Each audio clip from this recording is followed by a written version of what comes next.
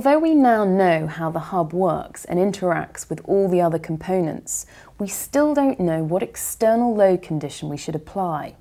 This is step 2 of the process, and where we have to start making engineering judgments. Out of the possible infinite number of loads and load cases which could be applied, we have to select one which we hope will cover most eventualities and be an appropriate worst case. Let's hear what Lewis has to say.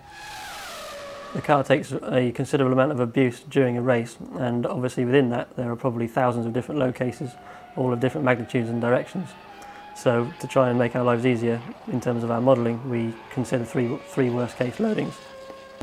One of which is lateral cornering, which is considered at high speed, longitudinal braking, which goes up and down the car like this, and vertical, which is effectively analogous to hitting a big bump. For the component in question here, the hub, by far the worst case is the cornering. So Lewis considers the lateral cornering force as an appropriate worst case. Notice that in reality the forces are changing from one moment to the next. We are looking at the situation for one instant.